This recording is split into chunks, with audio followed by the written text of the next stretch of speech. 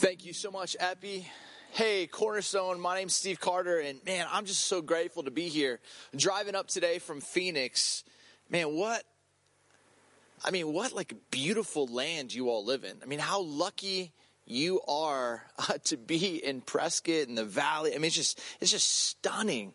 I don't know about you, but if someone would have come up to you in 2019, let's say the fall, and said, hey, here's what's going to happen in 2020. Meghan Markle, Prince Harry, they're going to leave the monarchy in Britain. Hey, you know what else they're going to find out? They're going to find out that in 2017, the Houston Astros, what I like to refer to as the Houston Asterix, cheated in the World Series. Or can you imagine if someone came up to you and said, hey, here's what's going to happen. The NCAA tournament canceled. NBA season going to be postponed, most likely canceled. You'd have been like, no way. If someone would have come up to you and said, here's crazy thing that's going to happen 2020. NBA great, legend. I grew up in Southern California, rooted for this guy, Kobe Bryant, and his daughter and 7 others were tragically killed in a helicopter accident. You would have been like, no way. And if somebody came up to you and said, hey, in the first quarter of 2020, there is going to be this virus that's going to basically put the entire world on lockdown. And it's going to have effects on the economy. It's going to have effects on and there's going to be at least 1 million people infected by beginning of April. You would have been like, no way. And every time we flip on the news right now, I feel like I just keep hearing anchors use these unwords. We are in uncharted waters, uncertain days, unstable times, unsure, all the unwords. And so today, if you're like me, you need a word from the scriptures. We've been in this series called Signs and Wonders. And this series has been looking at the signs and wonders that Jesus fulfilled. And what we're going to do is look at a familiar story from the book of John, chapter 6. But before we jump in, I want to take you and teach you a little bit about rabbinic thinking. See, the rabbis believe that the scriptures have more than one meaning. I grew up believing that every verse just had one meaning. But the rabbis, they saw every verse like a diamond. And the way that you could turn a diamond, it would reveal a different uniqueness of the stone.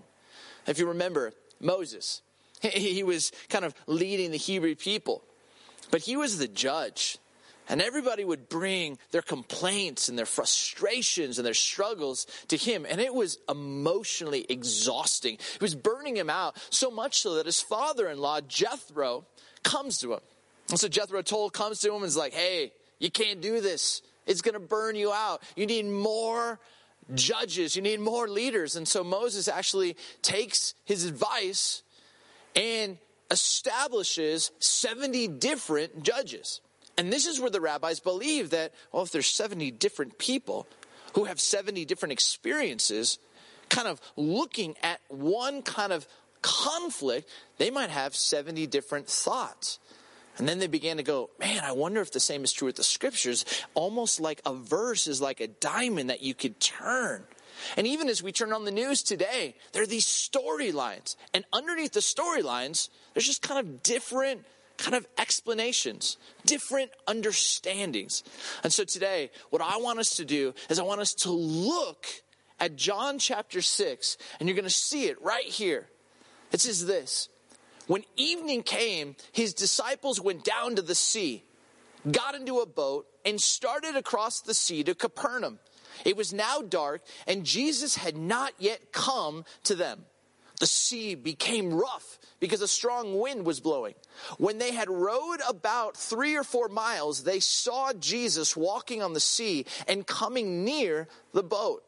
And they were frightened. But he said to them, "It is I. Do not be afraid." Then they were glad to take him into the boat, and immediately the boat was at the land to which they were going.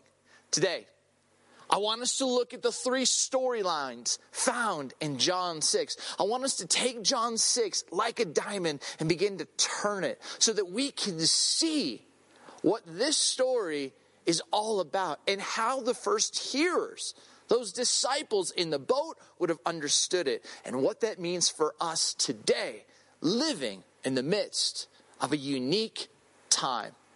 Let's go look at storyline number 1, the creation story. I've been trying to think, man, what must it have been like before God created? I just think that it must have been so dark, just unknown. The scriptures tell us in Genesis chapter 1 that in the beginning, God created the heavens and the earth. The earth was without form and void. So there was no shape to it. It was void of meaning, void of purpose. And darkness was everywhere. Darkness was over the face of the deep. And the Spirit of God was hovering over the face of the waters. Now what I want you to do is I want you to focus in on without form and void. Because in Hebrew, it's the phrase tohu wabohu. And literally, if you begin to really study what this phrase means, it's this: that the earth was absolute chaos. Chaos. There was no shape. There was no meaning. There was no purpose. And darkness was everywhere. But think about this. In the creation story, the Spirit is hovering over the chaos. But in John chapter 6, how those first hearers must have heard it was now Jesus is walking on the chaos. To the Jewish mind, they couldn't stand the water. You read the book of Luke, and Luke will talk about how kind of the water was like the abyss. They believed that the water was kind of the gateway to the underworld. The water was uncontrollable. At any moment, the seas could start to rage with waves and storms. It was chaotic. And when I think about this, it's just how powerful it must have been for those disciples seeing Jesus not struggling in the chaos. But just like Genesis 1, where the Spirit was hovering over it, Jesus is walking over it, basically showcasing He is above the chaos in our creation. But let's go even farther. Genesis 1:3 says this: and God said, let there be light. And there was light. It's just so powerful, those first 3 words. And God said. So God literally looks into the chaos. He looks into the darkness that is covering everything. And He speaks. And you know this in Genesis 1, what happens is God begins through His words to bring form, shape, to bring meaning and purpose to creation. This is powerful because when you think about this, is that doesn't work now. What you think about this is that God literally speaks into creation, starts to shape it and form. The same thing is true as Jesus is walking on the water. What ends up happening? He sees His disciples and He looks at His disciples and He says, it is I. Don't be afraid. It is I. Don't be afraid. Here's what I've come to realize, is that there's power when we speak. Because when we speak, we can actually help someone be shaped and formed and closer to who God intended them to be. When we speak, our words can literally help someone discover meaning and purpose in their life. They can literally begin to move forward in the creation story. But also our words. Our words can actually bring about some chaos. Our words can strip meaning and purpose from the mind and the heart of a person. Our mind can literally just hear someone speak words and it just gets stuck in our head or our heart, and it can lead us down a path of ultimate chaos. And I think about this time. I think about the season that we are walking in right now. And I often think, man, what are my words? What are my words that I'm offering up in this time? Are they words that are literally helping bring order, or are they words that are helping bring chaos? I mean, overnight, our house turned into a homeschool and a home business, hiding so that we could do Zoom calls. And all of a sudden, you feel like all of this stuff is stirring within. It's like these seas are stirring of emotion within. And little by little, if you're like me, you might have had a moment where you just kind of said something that you wished you could take back. Because those words ended up not bringing order, but bringing chaos. And I love just how Jesus hovers over the chaos and he simply looks at his disciples and he's looking at us and he's saying, "It is I. Do not be afraid." The second storyline is that of the Exodus story. Now, you got to understand that when the Hebrew people gathered together around the table, they took the words of Deuteronomy 6 very seriously, which said that we are to impress the commandments upon our kids. And the way that they did this was that they would tell 3 stories mostly every time they gathered around a table. The first one was the Exodus story. It's a story how God heard the cries of the Hebrew people and he rescues them. And there are these 10 plagues that go against Egyptian deities. And the last one was that of the Passover. And finally, God begins to lead a people out of slavery. They cross the Red Sea.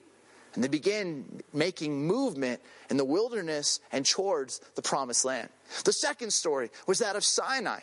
And you know the story of Sinai. It's where kind of God and Moses meet at the top of this mountain. There's like smoke and clouds everywhere. And God speaks 10 words, which become these 10 values. And rabbis think it was literally like almost 10 wedding vows that God was making to a people. And this is what we know as the 10 Commandments. And so they wanted their kids to understand that God has values.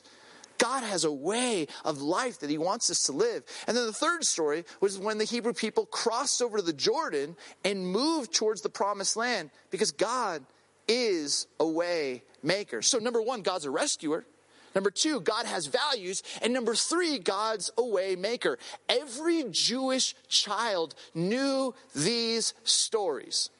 Now, when you begin to discover in John chapter 6, it's powerful because John 6 verses 3 and 4 starts out like this. Then Jesus went up on a mountainside and sat down with his disciples, his Talmudim, his students, his apprentices, these group of people who wanted to be like him.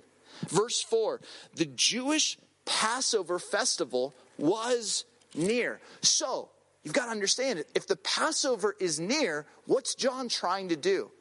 John is trying to frame this story as one that is familiar. So all the disciples know the Passover, which was a huge festival for the Jewish people to remember what God did back in the Exodus story. And so he's framing it. And now these disciples are out on a lake and they're not to the other side. They're stuck in the middle. They're stuck in the middle of just this storm. And it's just raging. And they're unknown and they're unsure. Are they ever going to be able to get to the other side? This is exactly what the Hebrew people wrestled with. Were they actually, when the Egyptian army was chasing them, were they going to be able to get to the other side of the Red Sea? But Jesus says something. Jesus says something in this moment as he walks on the chaos, and he says a phrase that I guarantee you those disciples would have thought. See, when Moses in the Old Testament, he was a murderer. You probably knew this. And so he was on the run. He was a fugitive. And he spends 40 years in the desert. And one day God gets his attention. You know how he gets his attention? Through a burning bush. And the rabbis actually say that many times God was trying to get Moses' attention. Burning bushes all around Moses. But he was so distracted. His headspace, his heart space was unaware to what God was trying to speak to him. Finally, for one day, he gets curious. And he walks over and he has this conversation with God. He takes off his Air Birkenstocks because the ground is holy. He has this conversation with God through this bush where God says, I want you to go back to Egypt. And I want you to tell Pharaoh to let my people go. But Moses asks an honest question. Okay, well, what if Pharaoh says, who's your God? What am I supposed to say? What's your name? And God responds, I am who I am. Now, in Greek, that phrase, I am who I am, is ego eimi. Stay with me. Ego eimi. When Jesus is walking and he sees his disciples in the middle of a storm, in the middle of a crisis, in the middle of the sea, and they are frightened, the scriptures say. He looks at them, and what does he say? Ego eimi. It is I. What he was saying, and in Hebrew they would have understood it as, I am who I am. Don't be afraid. And I imagine those disciples who are sitting there going, get him in the boat right now because he's going to get us to the other side. And the scriptures say Jesus gets in that boat and immediately they are to the other side. Those disciples sitting there were looking, and I bet they were thinking, oh my goodness, Jesus is the new Moses. Jesus is leading us in a new Exodus. He's getting us to the other side. My dad, growing up, he was a business guy. And he'd often just have these leadership axioms that he'd speak into my life. I remember I was a basketball guy, and in high school, we'd be down 10 at halftime, and I'd come out of the locker room, and he'd see me. He'd kind of call me over and just whisper in my ear. He'd say these 4 words: change adversity into opportunity. And he'd say it all the time. As I got older and I was leading a church and pastoring, I'd have like this just difficult time, and maybe with a just conflict or some financial struggle, and I'd call him and he'd just tell me, Steve, change adversity into opportunity. The truth is, adversity can be an incredible teacher. It's an opportunity for us to grow spiritually in our trust, mentally, emotionally, physically. Our dependency on God can grow when we face adversity, but also our opportunity when we face adversity can be for us to go backwards. Maybe to turn to unhealthy things. I don't know about you, but this has been a season unlike any other that I've ever faced. And I felt some of the seas. I felt kind of the uneasy. I felt frightened like those disciples.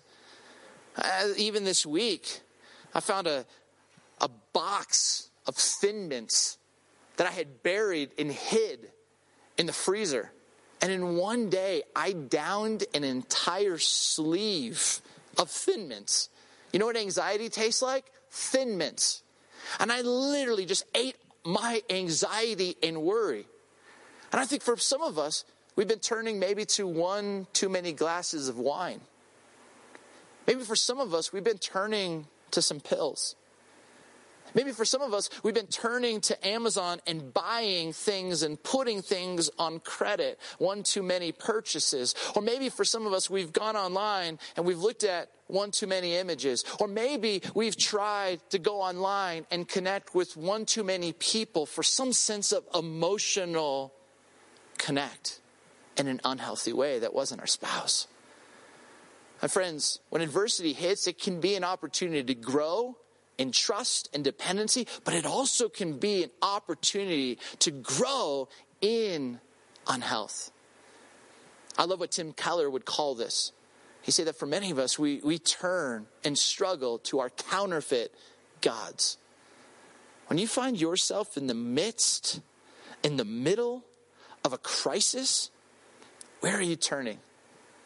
Are you turning to Jesus, the one who's walking on the chaos, the one who looks at you and says, it is I am who I am, do not be afraid? Or do you find yourself turning to something else? See, those disciples recognized the only way out of the crisis, the only way out was through this man. And I know in this season, Cornerstone, if our trust is in Christ, we will get to the other side. The first storyline is the creation story. The second storyline is the Exodus story. The third storyline is the people's story. And what do I mean by this? See, in John chapter 6, yes, it's the Passover season. So John's trying to frame it. But then Jesus feeds the 5,000. And the scriptures say that when Jesus feeds the 5,000, the people see this. And look what it says. Verse 15, Jesus, knowing that they intended to come and make him king by force, withdrew again to a mountain by himself. See, Jesus had just performed this sign and wonder, this miracle. And all of the expectations of the people began to grow. And they kept thinking to themselves, he's it. He's the anointed one. He's the one that's going to rescue us from Rome. And the stories just began to build, so much so that Jesus saw it. He could perceive it. I often will say kids are very perceptive. They're just not always the best interpreters of reality. We could perceive something, but it's the stories that we tell ourselves that end up guiding the way that we choose to act and live. And right here, the people were perceiving something's different about this man. But how they interpreted it was to meet their expectations of what they wanted this man to be. They had just a bit off. A number of years ago, I was living in Southern California, and a buddy of mine said, "Hey, Steve, do you want to run a 5K? I was like, no. Like, why does anyone like to run? He goes, no, you don't understand. Our whole town comes out. My family, they'd love for you to come. And after we run, we just kind of celebrate with our friends and the city. And then that night, it's tradition, our parents take us to a nice steak dinner. I talked to them. They'd love for you to join us. It's steak on them." And I thought to myself, free steak? Okay, I can run a 5K. And so a couple weeks later, I wake up super early. I drive 2 hours south. I see my friends. I meet his parents. I'm stretching. I look to the right. I see some porta potties. It feels like the right thing to do before a race. I walk over there, use the porta potties. I come back, and I can't find my friend, and I can't find his family, but I'm being herded up to the starting gate, and I hear over the intercom the announcer saying, "All right, runners, here we go. 5, 4, 3, 2, 1, go." And I'm thinking, it's a 5K. I'll see him somewhere. And there's thousands of people running, and so I'm just running. And I feel like I've been running a long time. I did not train for this. And I'm just running. And I feel a bit tired. And I see this guy who's got to be in his 70s, possibly even his 80s. He's ahead of me, which already has me a little bit bitter, if I'm honest. And I look at this guy and I say, "Hey, man, I feel like we've been running a long time. How much farther do we got to go?" And he looks down at his watch and goes, "Oh, brother, we just hit the 5-mile mark. We got 8.1 to go." And I said, 8.1? I thought this was a 5K. And he chuckles and he laughs. He goes, "Dude, you're in the wrong race." And I'm like, "Dude, you're in the wrong race. I know that now because I can't feel my body." And I'm thinking to myself, my friend and his family pulled the epic just prank on me. And I just started kind of sinning in my mind about my friend. I was like, I am so angry. But I'm not going to quit. And so I began to stumble, crawl, walk, sort of run. I've lost all the sodium in my body. I cannot feel my legs. And as I'm crossing the finish line, I see my buddy, and he's got that smirk on his face. And he looks at me and goes, "Dude, you ran the wrong race." And I'm like, I know I did. That night, I went to the steakhouse. I couldn't even enjoy the steak. And as I drove home that evening, I just started thinking. And I felt as if God just kind of whispered. I said, "Steve, there's some areas in your life where you are thinking you're running a 5K, but literally you're running the wrong race." The Hebrew people just found themselves fixated with their expectations. You fast forward a couple years, and it's Passover season again. But this time, Jesus isn't on a boat. He's on a colt, the foal of a donkey. He's fulfilling this prophecy from Zechariah chapter 9. He's walking into Jerusalem from the eastern part of the city. And as he walks in, people have just laid out cloaks. They've laid down palm branches. It's what we know as Palm Sunday. And they're screaming at the top of their lungs, Hosanna, which literally means, please, save. Hosanna, save, please. And this is a desperate cry. They are crying this out, saying, please save us from our oppressors. Please save us from Rome. Hear it. And the storylines about what Jesus had done, his teachings, his miracles, the signs and wonders, they had all begun to be interpreted as this man is going to set us free. And they crying out, save us. A number of years ago, I took a buddy of mine from Grand Rapids, Michigan. His name's Corey. I took him to Chile. We were doing some mission work, and I said, hey, one day I'm going to take you to this amazing surf break, and I'm going to teach you how to surf. He had never surfed before. And so a bunch of us, 8 of us, get into a van. We've got 4 boards, 4 wetsuits, and so the thought is, hey, we'll just go half at a time, and then the rest can read, and the other half will then go surf, the others can read. And so I tell Corey, hey, you're going to go with the first group, and here's what I want you to do. You're with 3 professional Chilean surfers. Do what they do. Watch them. Follow them. Stay close to them, and you're going to be fine. I give him a quick little lesson. He goes out, paddles out. Probably 20, 30 minutes later, I'm reading my book. I'm just deep into this great novel when all of a sudden the van door flies open. And one of my Chilean friends looks at me and goes, Mr. Steve, your friend Corey, he's going to die. And I'm like, what? I get out of the van, I run out, and all of the Chilean surfers are over here, and Corey is way off by himself, and he is floundering. Arms floundering. He's not even on the board. Waves are just crashing. The current had just pushed him way over here, and I hear him screaming, por favor, which in my mind I'm like, really? That's what you're going to scream? But what does that mean? It means please. In desperation, he's crying out, please, somebody rescue me. So we whistle over to one of our buddies. He ends up catching a wave, paddles over, and then brings Corey in, drags him in. And I don't have the mercy gift in this moment.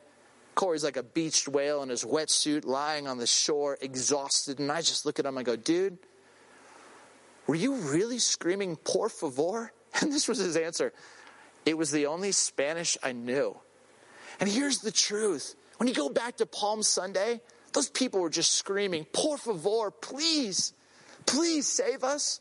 Those people were just desperate to be released from the suffering that they were going through. But Jesus wasn't the only one entering into Rome. See, on the western part of the city, the governor, Pontius Pilate, was coming. And this guy wasn't coming in on a donkey. He was riding in on a horse. And he wasn't followed by disciples. He was being followed by armed guards. And he didn't just represent God. He represented Rome. And the people are beginning to see that this is like a heavyweight match about to happen. The people are expectant and hopeful. Rabbi versus Rome.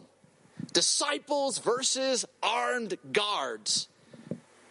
Peace versus power. And the truth is, Jesus didn't meet those people's expectations. And I think if we're really, really honest, it's become so easy for us to place expectations on Jesus. How we need Jesus to be that serves me. How we need Jesus to be and what he needs to do for me. And little by little, we could find ourselves running the wrong race. And Jesus isn't here to meet all of our expectations. Can I just tell you this? You know what you get from following Jesus? You get Jesus. You get the fullness of who Jesus truly is. You get the man who's full of grace. You get all of that. He is full of truth. You receive all of that. You get the man who is peace. incarnated. You can have all of that when you find yourself in the middle of a crisis, in the middle of a storm. See, the Roman governor came because he knew during seasons of festivals like Passover, the people might want to try and revolt. And so he shows up in full power to say, you will not topple Rome. And Jesus says, I'm not trying to topple Rome. I'm trying to set and liberate people from their sin and their brokenness. But he doesn't meet the people's expectations. And so 5 days later, the same people who are screaming, por favor, Hosanna, save us, please, now find themselves screaming, crucify him, kill him. Because he didn't meet our expectations. Friends, here's what you need to know. Little by little, it's easier for us to not be expectant of Jesus to do a new thing. It becomes easier for us to place our expectations on what he needs to do for us. Are you choosing to be expectant this Holy Week? And maybe this is a time for you to become aware, what expectations have you unfairly placed on him? And that when he doesn't meet them, because he never said he was, you find yourself living in circumstances that dictate how you think and feel and act about yourself, about God, and others. See, for us to be Talmudim, disciples of Jesus, we need to be expectant of the new thing that Jesus wants to do in and through and with and for us. There's this amazing leadership formula. It's been actually plastered on the walls of college football teams. It's E plus R equals O. E plus R equals O. And here's what it stands for. Events plus response equals outcome. And the truth is, every coach, every leader would tell you, there are events that happen that are outside of your control. COVID-19, outside of our control. The only thing that we control is how we will choose to respond. And how we choose to respond will dictate what the outcome actually is. See, Holy Week is an invitation for you to ask yourself, how are you going to respond? See, for many of us, we're going to let the chaos win. We're going to be short with our words, and we're going to help people, our kids or our friends, just go backwards in the story. But we can respond with words that give purpose and meaning. Or for some of us, we're going to find ourselves just kind of in the middle of this crisis. And all of a sudden, this adversity is going to come. And we're not going to see it as an opportunity to go deeper with Jesus. We're going to see it as an opportunity to run to our counterfeit gods. But what if? What if we were an expectant church? What if Cornerstone Prescott was expectant that Jesus, even in the midst of these circumstances, wanted to do something unique within us, even during this crazy day? And here's the truth. You got to really ask yourself honestly, what do you have control over? I know so many sincere Christ followers whose lives, headspace, and heart space are fixated on yesterday, on the past. But the past has already happened. You can't change the past. I know so many sincere Christ followers whose headspace and heart space is fixated on tomorrow. Worry and stress and anxiety. But nothing that I can do can change tomorrow. The only thing that we have control over is right now. And how we choose to respond in this present moment prepares us for what God has in store for us. And church, I know that in seasons like this, it's easy for us to stay on the sidelines. But can I just remind you, don't waste the wait. Don't waste the wait. Use this as a season to speak life, to bring order. Use this as a season to go deeper, as an opportunity in adversity to grow in trust of your rabbi. And use this as a season to say, I'm going to respond. I'm going to respond in a way that prepares me because I'm not wasting the wait, that prepares me for what God has in the seasons to come. And if we do this, it will fulfill a sign and wonder that we'll look at our life and go, man, God, you did something wild and deep and profound. You led us to the other side. Cornerstone, I love you. And I want to pray these words, and then we will respond. God, thank you. Thank you that your word can speak life. I believe that the scriptures are the inspired word of God, but even more than that, these words still inspire us today. And I pray that these words would speak to the hearts and to the minds of your people. Bless them and keep them. And as we respond, I pray that we would sing, whether we're in our kitchens, whether we're in our living rooms, whether we're watching kind of in nature in our backyards. I pray that we would sing these words because we know you, God, even in the midst of this chaos and circumstance, you will forever reign. We trust you, God. And all God's people said, wherever they are, amen.